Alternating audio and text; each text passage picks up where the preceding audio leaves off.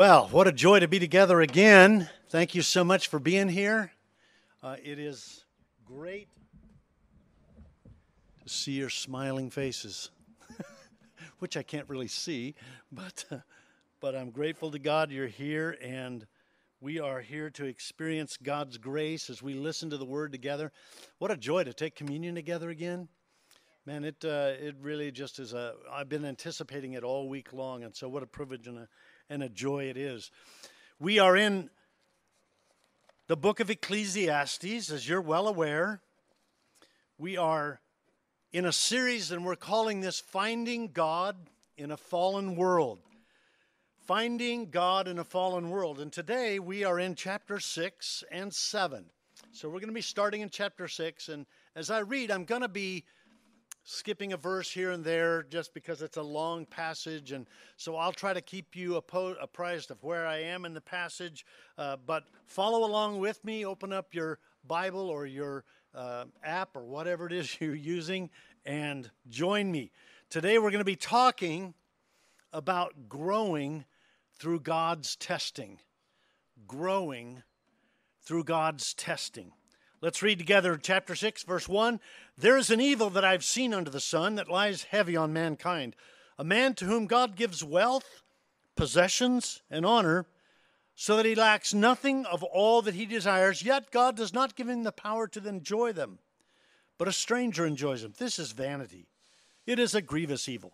If a man fathers 100 children and lives many years, so that the days of his years are many, but his soul is not satisfied with life's good things, and he also has no burial, I say that a stillborn child is better off than he. Jump down to verse 6. Even though he should live 1,000 years twice over, yet enjoy no good, do not all go to the same place, one place? Verse 7, all the toil of a man is for his mouth, and yet his appetite is not satisfied.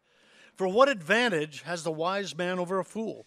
And what does a poor man have who knows how to conduct himself before the living? Better is sight of the eyes than the wandering of the appetite. This also is vanity and striving after wind. Whatever has come to be has already been named, and it is known what man is, and that he is not able to dispute one stronger than he. Jump down to the last part of verse 12, or verse 12. For who can tell man what will be after him under the sun? Now, chapter 7 and verse 1. A good name is better than precious ointment, and the day of his death better than the day of birth. It's better to go to the house of mourning than to go to the house of feasting. For this is an evil of man. This is the end of mankind, and the living will lay it to heart. Sorrow is better than laughter, for by sadness of face the heart is made glad. The heart of the wise is in the house of mourning, but the heart of fools is in the house of mirth. It is better for a man to hear the rebuke of the wise than to hear the song of fools. Down to verse 8. Better is the end of a thing than the beginning, and the patient in spirit is better than the proud in spirit. Be not quick in your spirit to become angry, for anger lodges in the heart of fools. Say not, where were the former days? Why were the former days better than these? For it is not from wisdom that you ask this. Wisdom is good with an inheritance, an advantage to those who see under the sun, who see the sun. For the protection of wisdom is like the protection of money. And the advantage of knowledge is that wisdom preserves the life of him who has it. Consider the work of God. Who can make straight what he has made crooked? In the day of prosperity, be joyful. And then in the day of adversity, consider. God has made one as well as the other, so that man may not find out anything that will be after him. And then all the way down to the last part of verse 18. The one who fears God shall come out from both of them. Let's pray. Father, We do need your grace to understand. We do need wisdom as we approach your word, because your word is lively, it's good, it's quick, it comes and it affects our heart and changes us. So we're asking you to come and make your word real to us. Strengthen us, Father. Make it come alive. Open our eyes to hear things that will help us live our lives for your glory. We pray in Jesus' name. Amen. The preacher here is laying out a principle. Now, the great thing about studying God's Word is that you can study it and you can take this one passage and come up with a dozen sermons. And I feel like I have something here that I think will be helpful for us today. The preacher is talking about prosperity and adversity. And he's basically saying this: prosperity is not necessarily a blessing.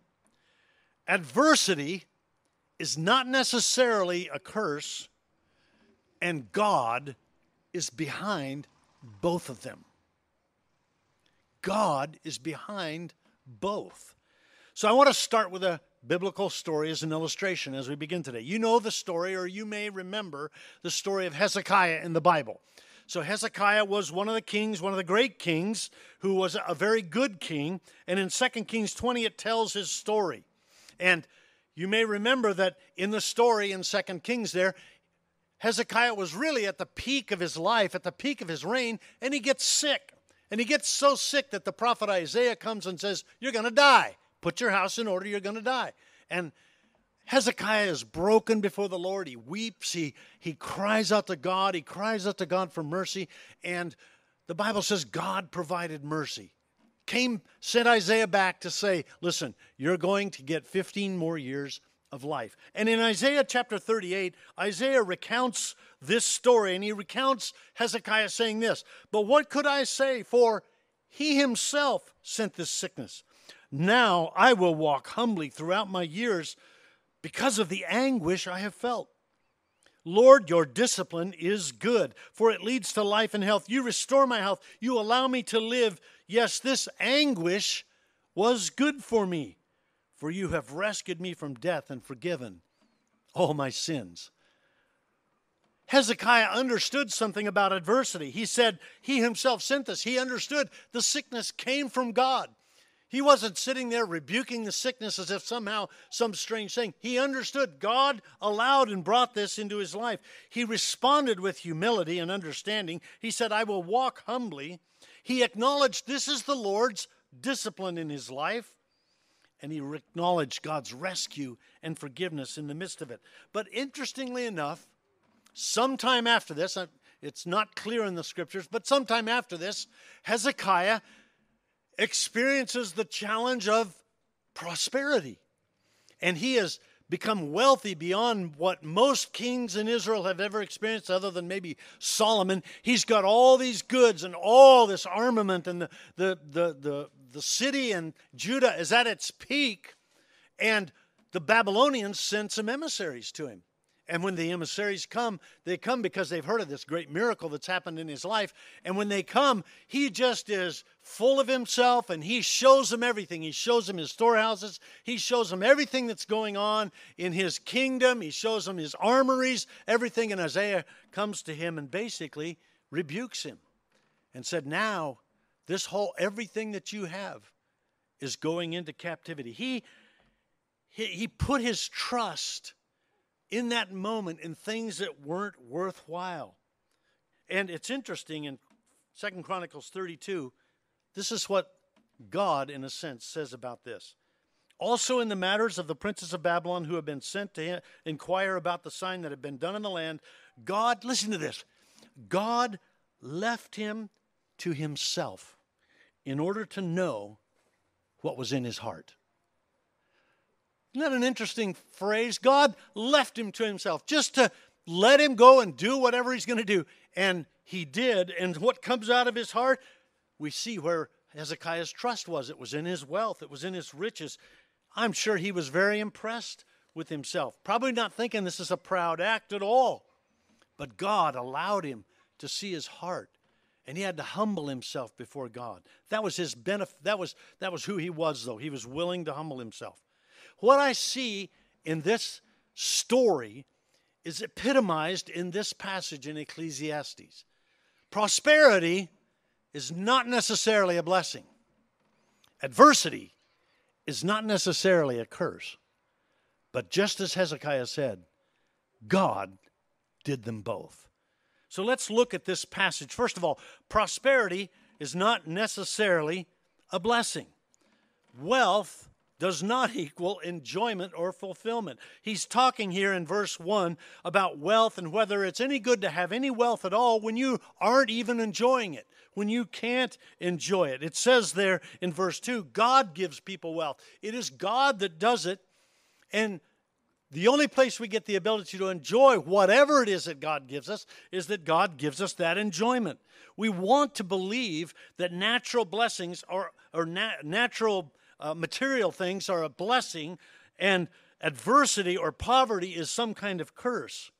We've seen the example of a young child in a room full of toys everywhere, and the little kid's up in the corner and he's pouting because there's one thing that he doesn't have that he wants. Probably seen that in your own children from time to time. And then you can switch to another scene where there's a child in the backyard playing with a stick and having a great time and entertaining himself for hours. One has it all, no enjoyment. That's the kind of picture he's talking about here. And then he goes on to say, what if you had a long life and 100 children? Well, that you might consider a curse. I don't know. But anyway, he says, but in verse 2, but his soul is not satisfied. What good is it to have all of this and the soul not be satisfied? This is a theme in this book, enjoying what God has given you. Don't judge by outward appearance. Many have money, nice things, great cars, but what good are they if they're ultimately miserable? What good is it to be able to go to the finest restaurants in town and you have no sense of smell or taste? The people most envied by us are probably some of the most miserable. Better, he says here, to not even have been born. What a way to waste your life. Then he goes on to another topic. He says, what about work, toil? What if you work? You can work, he says, without wisdom. You're doing work, but you don't have wisdom. Especially, this is true here in America, where it's easy to fall into the trap of becoming a workaholic, seeking to get ahead. If only you work harder, you'll be more happy, toiling to provide for ourselves. This could apply to a lot of different things. It could apply to money. It could apply to athletic victory, musical accomplishment, entertainment, relational desires, sexual desires, and on and on. Remaining unsatisfied even though having everything you could possibly want. Never being satisfied with what God has provided you. So how do you enjoy it? How do you enjoy what God has given you? Well, the New Testament says a big part of that joy comes in sharing, in giving. 2 Corinthians 8:14, your abundance at the present time should supply their need, so that their abundance may supply your need. Luke chapter 6, give and it shall be given to you. Matthew chapter 10, freely you have received, freely give. We have this perspective on our life and all the blessings that God has brought, prosperity that God has. You're never going to enjoy it until you get that perspective on life. Solomon addressed this wealth in chapter 5, verse 10. Those who love money will never, this is what the chapter 5, verse 10 says, those who love money will never have enough. How meaningless to think that wealth brings true happiness. The more you have, the more people come to help you spend it. So what good is wealth except perhaps to watch it slip through your fingers? Wealth doesn't satisfy. It becomes a trap for many people. The very thing you thought would solve your problem becomes a weight around your neck, dragging you down. Prosperity is not necessarily a blessing. Chapter 5, verse 17 goes on to say, throughout their lives they live under a cloud, frustrated, discouraged, and angry. The ESV puts it this way, moreover, all his days he eats in darkness and much vexation, sickness, and anger. Do you remember the story of Scrooge, the Christmas Carol? Yeah, watch it every year, right? Well, what happens in that story? This guy, the scene that always is amazing is he's sitting there, finally gets to his house, he sits in front of this little tiny fire that he barely has going, and he has got his little tray of a little bit of cheese and a little bread or something like that, and he's miserable. But what happens when you get to the end of the story? When you get to the end of the story, all of a sudden you see the real reality. It's ends, and he's full of joy. Why is he full of joy? Because he's got a different perspective on his wealth, and he's out there giving it away. That's the difference. That's what life is like when you are able to have God's perspective on prosperity, but prosperity isn't necessarily a blessing. Author Jesse O'Neill calls this affluenza, an unhealthy relationship with money, being discontent, always wanting more. Philip Ryken, in his commentary, calls it acquisition without satisfaction. One time, a man asked J.D. Rockefeller this question. He asked him, how much money is enough? Rockefeller's answer, just a little bit more.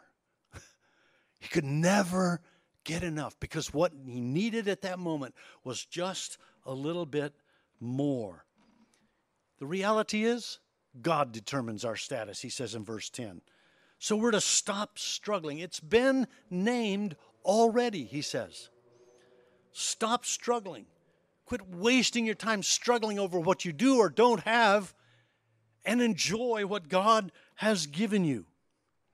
The more you struggle, the more vain it feels. Get over it. Accept what this God has given you with joy and practice giving. Now, in chapter 7, verse 1, we go on to the challenge of adversity. Adversity is not necessarily a bad thing. So you've got prosperity, and it sounds great, but it's a real test. In fact, of the two tests that Hezekiah had that I talked about, the one that he failed was the test of prosperity. He blew it. He let pride take over. So he starts here with the reality of death. The reality of death gives us perspective to prosperity. It's the first level of adversity. It's one aspect of adversity that we all face all of our lives. You're going to die, and you don't know when. And our country right now is obsessed with death. Death's everywhere. It's creeping among us at this very moment. It's just natural that people are thinking about death. And so he says in chapter 7, verse 1, a good name is better than precious ointment. Well, what he's saying there, basically, precious ointment, is he's talking about expensive things, nice things, things that you enjoy having, things that you want to have. If you had the choice, what would you choose? Would you choose the precious things, or would you choose a good name? Would you want to go to your death with a good name or lots of money that you can't take with you anyway? Much wiser to live the simple life with a good name, to be a man of integrity, to respond to life in a way that glorifies God. Why? Because we all face death, that ultimate adversity. You will face death. If you've done these things and lived your life in a way that pursued wisdom, death is great gain. Paul said, for to me to live is Christ, and to die is what? It's gain. At that point in your life, when you have that perspective on what God has given you, it's to die is gain. I don't care what this life is all about. I only care about Christ. Now he goes on to say, mourning is better than unsatisfied prosperity. It's better to be in the house of mourning than to be in a house full of feasting. It's better to do that. We go back to those two children. What's better? The one that is struggling with all the goods that they have, they can't even enjoy it, or the one that is got a little stick and happy with their life? The bottom line is, it's better. This whole idea of sadness and sorrow, he goes on to talk about sadness and sorrow. It eventually produces gladness. Listen, look at what he says. He says, sadness will eventually produce gladness. Now, that can be a shocking thought to think, really, in the face of sadness, you can experience sometimes your greatest gladness. What would you choose between empty laughter or the house of mourning, the comedy club or the funeral? Feasting and mourning are both from the hand of God, verse 2 indicates. If a man knows how to mourn, he's been able to thrive in that place of mourning. He'll be better able to and far more greatly appreciate the joy of laughter. If you don't know the wisdom that comes from mourning, no amount of laughter or merrymaking will satisfy the soul. He says, sorrow makes the heart glad. Learn how to mourn, and you'll understand true joy. You learn how to mourn. You go to a funeral, and what are you doing? Typically, you're evaluating your life. You're looking at your life. You're thinking, I'm still here alive. You're appreciating your life. There's something deeper going on there in that house of mourning. Now he goes on to another one from another form of adversity, and he says, better to experience pain of rebuke than the song of fools. It's better to receive rebuke than to listen to the song of a fool. Admonition and rebuke is better than encouragement and praise. Admonition and rebuke are forms of adversity. It's painful. We don't like it, do we? You don't like it. I don't like it. It feels bad. But they are life to the soul. Now, don't get me wrong. Encouragement is important. The Bible tells us we should encourage one another daily. We ought to be encouraging each other. That's the reality of what we are and what we're to be like. But he says the real test of one's character is how they deal with rebuke or correction. We've often said, as pastors over the years, you never really know, when you're raising up leaders, you never really know what a leader's really going to be like until you've had to correct him. And in that moment, when you bring correction, anybody can receive encouragement. It's great. But to receive correction and respond with humility and grace. Proverbs has much to say about it. I won't give them all, but here, I love this one. I used to dramatize this to my kids. He who loves discipline loves knowledge, but he who hates rebuke is stupid. Doesn't get much more obvious and powerful than that. To hate rebuke, to hate correction is stupid. I will turn at my reproof, Proverbs 1 says. If you turn at my reproof, he says, I will pour out my spirit on you. Proverbs 3, that he says, don't be despising the Lord's discipline or weary of his reproof. He goes on to say in chapter 6, the reproofs of discipline are the way of life. Correction is a way of life. Receiving correction, it's painful. It's adversity in a sense to your life. You feel adversarial at that time, but it's a wonderful joy, and it's the way of life, the Bible says. He who rejects reproof leads others astray. Proverbs 13 says, whoever heeds reproof is honored. Proverbs 15 says, he who listens to reproof gains intelligence. Would you want adversity at that point, or would you just want constant encouragement? Well, I would say, after listening to just the few scriptures I pulled out, I would be saying, Lord, much as I don't like the pain and I don't like the discomfort, bring it on. Because it brings this kind of reality to my life. You want to be intelligent? You want to avoid stupidity? You want to be honored? Then love correction. Patience, he goes on to say. Patience. It's another form of adversity in the sense that we have to wait for something. He says patience comes from adversity. It's better than anger. Having to wait for things is hard. Patience worked into our lives is a challenge. But he says in verse 8 there in chapter 7, the patient in spirit is better than the proud in spirit. The alternative is anger in our hearts, lodging in our hearts. Verse 9, anger lodges in the hearts of fools. Then he goes on to the adversity of discontentment. And he goes on to that phrase that says, where are the good old days? What happened to the good old days, you know. Well, we live in a culture right now where the good old days, it feels like a long time ago and everything was just kind of normal. And now we look at it and we think, man, where are the good old days? Where did it all go? We can fall into a trap of thinking it was always better before. But listen to this. We must realize this is the day that the Lord has made. I will rejoice and be glad in it. Why do we rejoice in this day? Because this day is going good? No. We rejoice because why? Because it's the day that He made. He's in control of your day, whether you like it or not. His day, the day that you're having, is the day given by the Lord. And He doesn't say, oh, if it's a good day, rejoice in the Lord. If it's a bad day, yeah, well, you know, stay home, keep your whatever. You know, no, He says, every day, this is the day that the Lord has made. Rejoice and be glad in it. And finally, He says, adversity produces wisdom and protects us at the end of verse 12. Wisdom that comes from adversity protects us. So, prosperity is not necessarily good or indication of good, and adversity is not necessarily an indication of bad. But listen, this is so important to understand. God has determined both. Look what He says here. Consider God's work. Verse 13. Consider the work of God. Who can make straight what He has made crooked?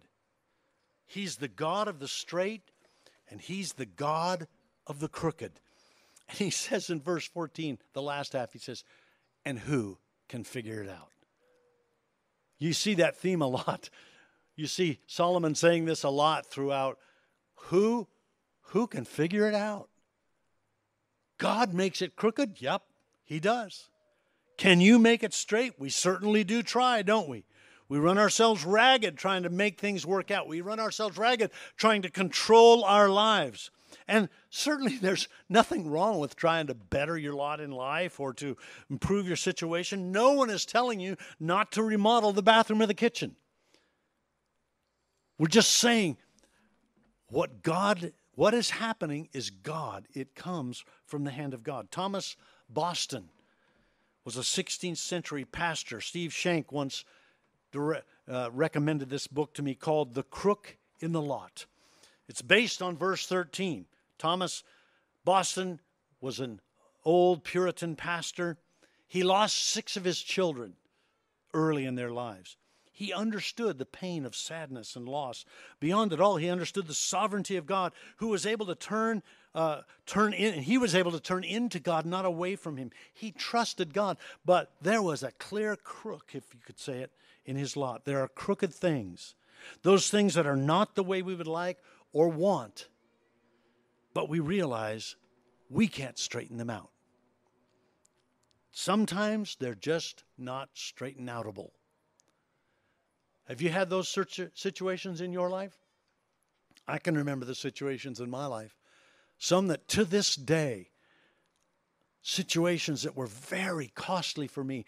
And I thought I did everything right. I thought I had asked the right questions. I had sought counsel. I had gone through all the things, and yet it turned out so bad. It was very costly. And to this day, I'll look at those things and I'll say, God, what were you doing? Well, I can answer the question. I can say, yes, God was building character, and to this day, every time it comes up, I have to use it to build character, build something in my own heart. But you know what? I still look back and I go, I don't get it, Lord, why that had to happen that way. God makes both prosperity and adversity. Verse 14, the preacher's bringing this profound truth. God has made them both. We must have the attitude of bowing our hearts and our heads to a sovereign God. If He wants you to know why it's crooked, He'll tell you. If He doesn't, you trust. You simply accept the fact that you may never know. And I'm convinced that on the day of our death, we get there in heaven before God. You know, you're thinking to yourself, I think this all the time, when I get there, I'm going to understand it all. And you know what? I've come to the conclusion that I don't know if I'm going to get all my answers when I die, because I think I'm going to look at Jesus. I'm going to look at the answer, and the rest of the answers are no longer to be significant to me because of what he has done. He's made them both. It's from his hand. Is it crooked? God made it that way. The Bible affirms God's sovereignty over all the crooked things. If you're in a time of adversity, remember, God made them both. So humble yourself like Hezekiah. Job probably said it best when his wife told him to curse God and die. He said to her, "You speak as one of the foolish women would speak. Shall we receive from God and receive good from God and not receive evil?" An incredible statement. We're willing to receive good, but are we willing to receive evil? Difficult things? In verse 14, the preacher says this: consider. Consider what God has done. Stop. Think. Prosperity. Adversity. That's what Job did. He stopped and considered. God had a purpose. His purpose is always drawing us closer to him. So, what's the crook in your lot today? What is it that tempts you to turn from rather than to God? Is it lost wealth? Is it physical limitations? Is it disease? Is it an accident or a mishap that left you changed for life? Is it depression or discouragement or despair that seems impenetrable at times? Is it parents that didn't love you or parents that even abused you? Loss of a loved one. Life situations that just didn't turn out the way you planned. All of these things come from the Lord. And he wants to use them in our lives. Don't try to edit your life. Listen, and I would add, I would want to say that don't waste your sorrow. Make sure that God can use it for good in your life. We live in a world where we can edit things. You know what I mean? The backspace. Aren't you glad for that? Do you remember having to put that white out little strip in the typewriter and try to block out? You remember that? Well, most of you don't. But some of you I see nodding your heads like, oh yeah, I remember having to do that. Man, it was almost impossible to correct anything or make an edit to something. And yet now all you do is you hit backspace, or you just finger up there, you get your little icon up on edit, and you put it down to cut, and you could just cut it. You can even move it to a different part of the space. You can do whatever you want. And that's the way I think we sometimes face life. Oh, I'll just edit it. I'll just somehow work it out and make it better. This doesn't mean, we need to think, we shouldn't think that everything's easy. We find in God's world we can't edit what God has done. Doesn't mean we don't try to improve or grow, but we're learning. We're letting that growth come in us for his glory. We receive it with joy. We trust. We respond like Hezekiah. We become conformed to the image of Christ like we talked a few weeks ago about. Life with this attitude is one of joy. When you have an awareness that this is God at work, I might as well get over it and enjoy what he's doing in my life right now. Enjoy it in a sense of mourning maybe, but I'm enjoying it because mourning brings gladness, especially when it's sorrowful. Prosperity is a gift from God, needs to be enjoyed without grasping. Adversity is a gift from God, and in its own way is to be enjoyed. Knowing this, as Philippians 2 said, Paul said, God is at work in us to will and to work for his good pleasure.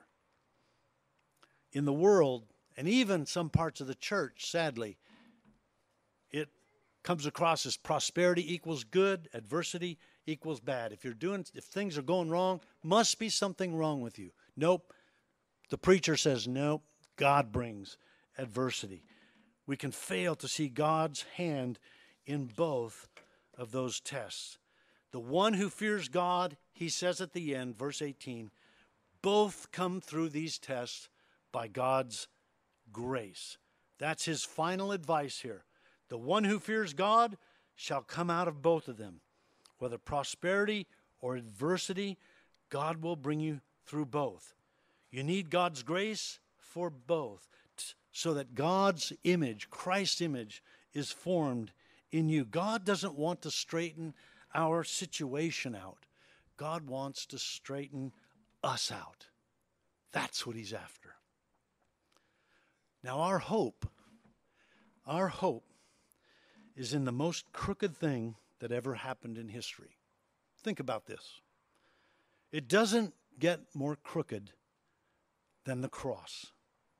Jesus, the perfect Son of God, sinless, pure, endured and faced the most horrifying thing in the history of the world for us, in our behalf, humbly surrendering to God's perfect plan when He went to the cross.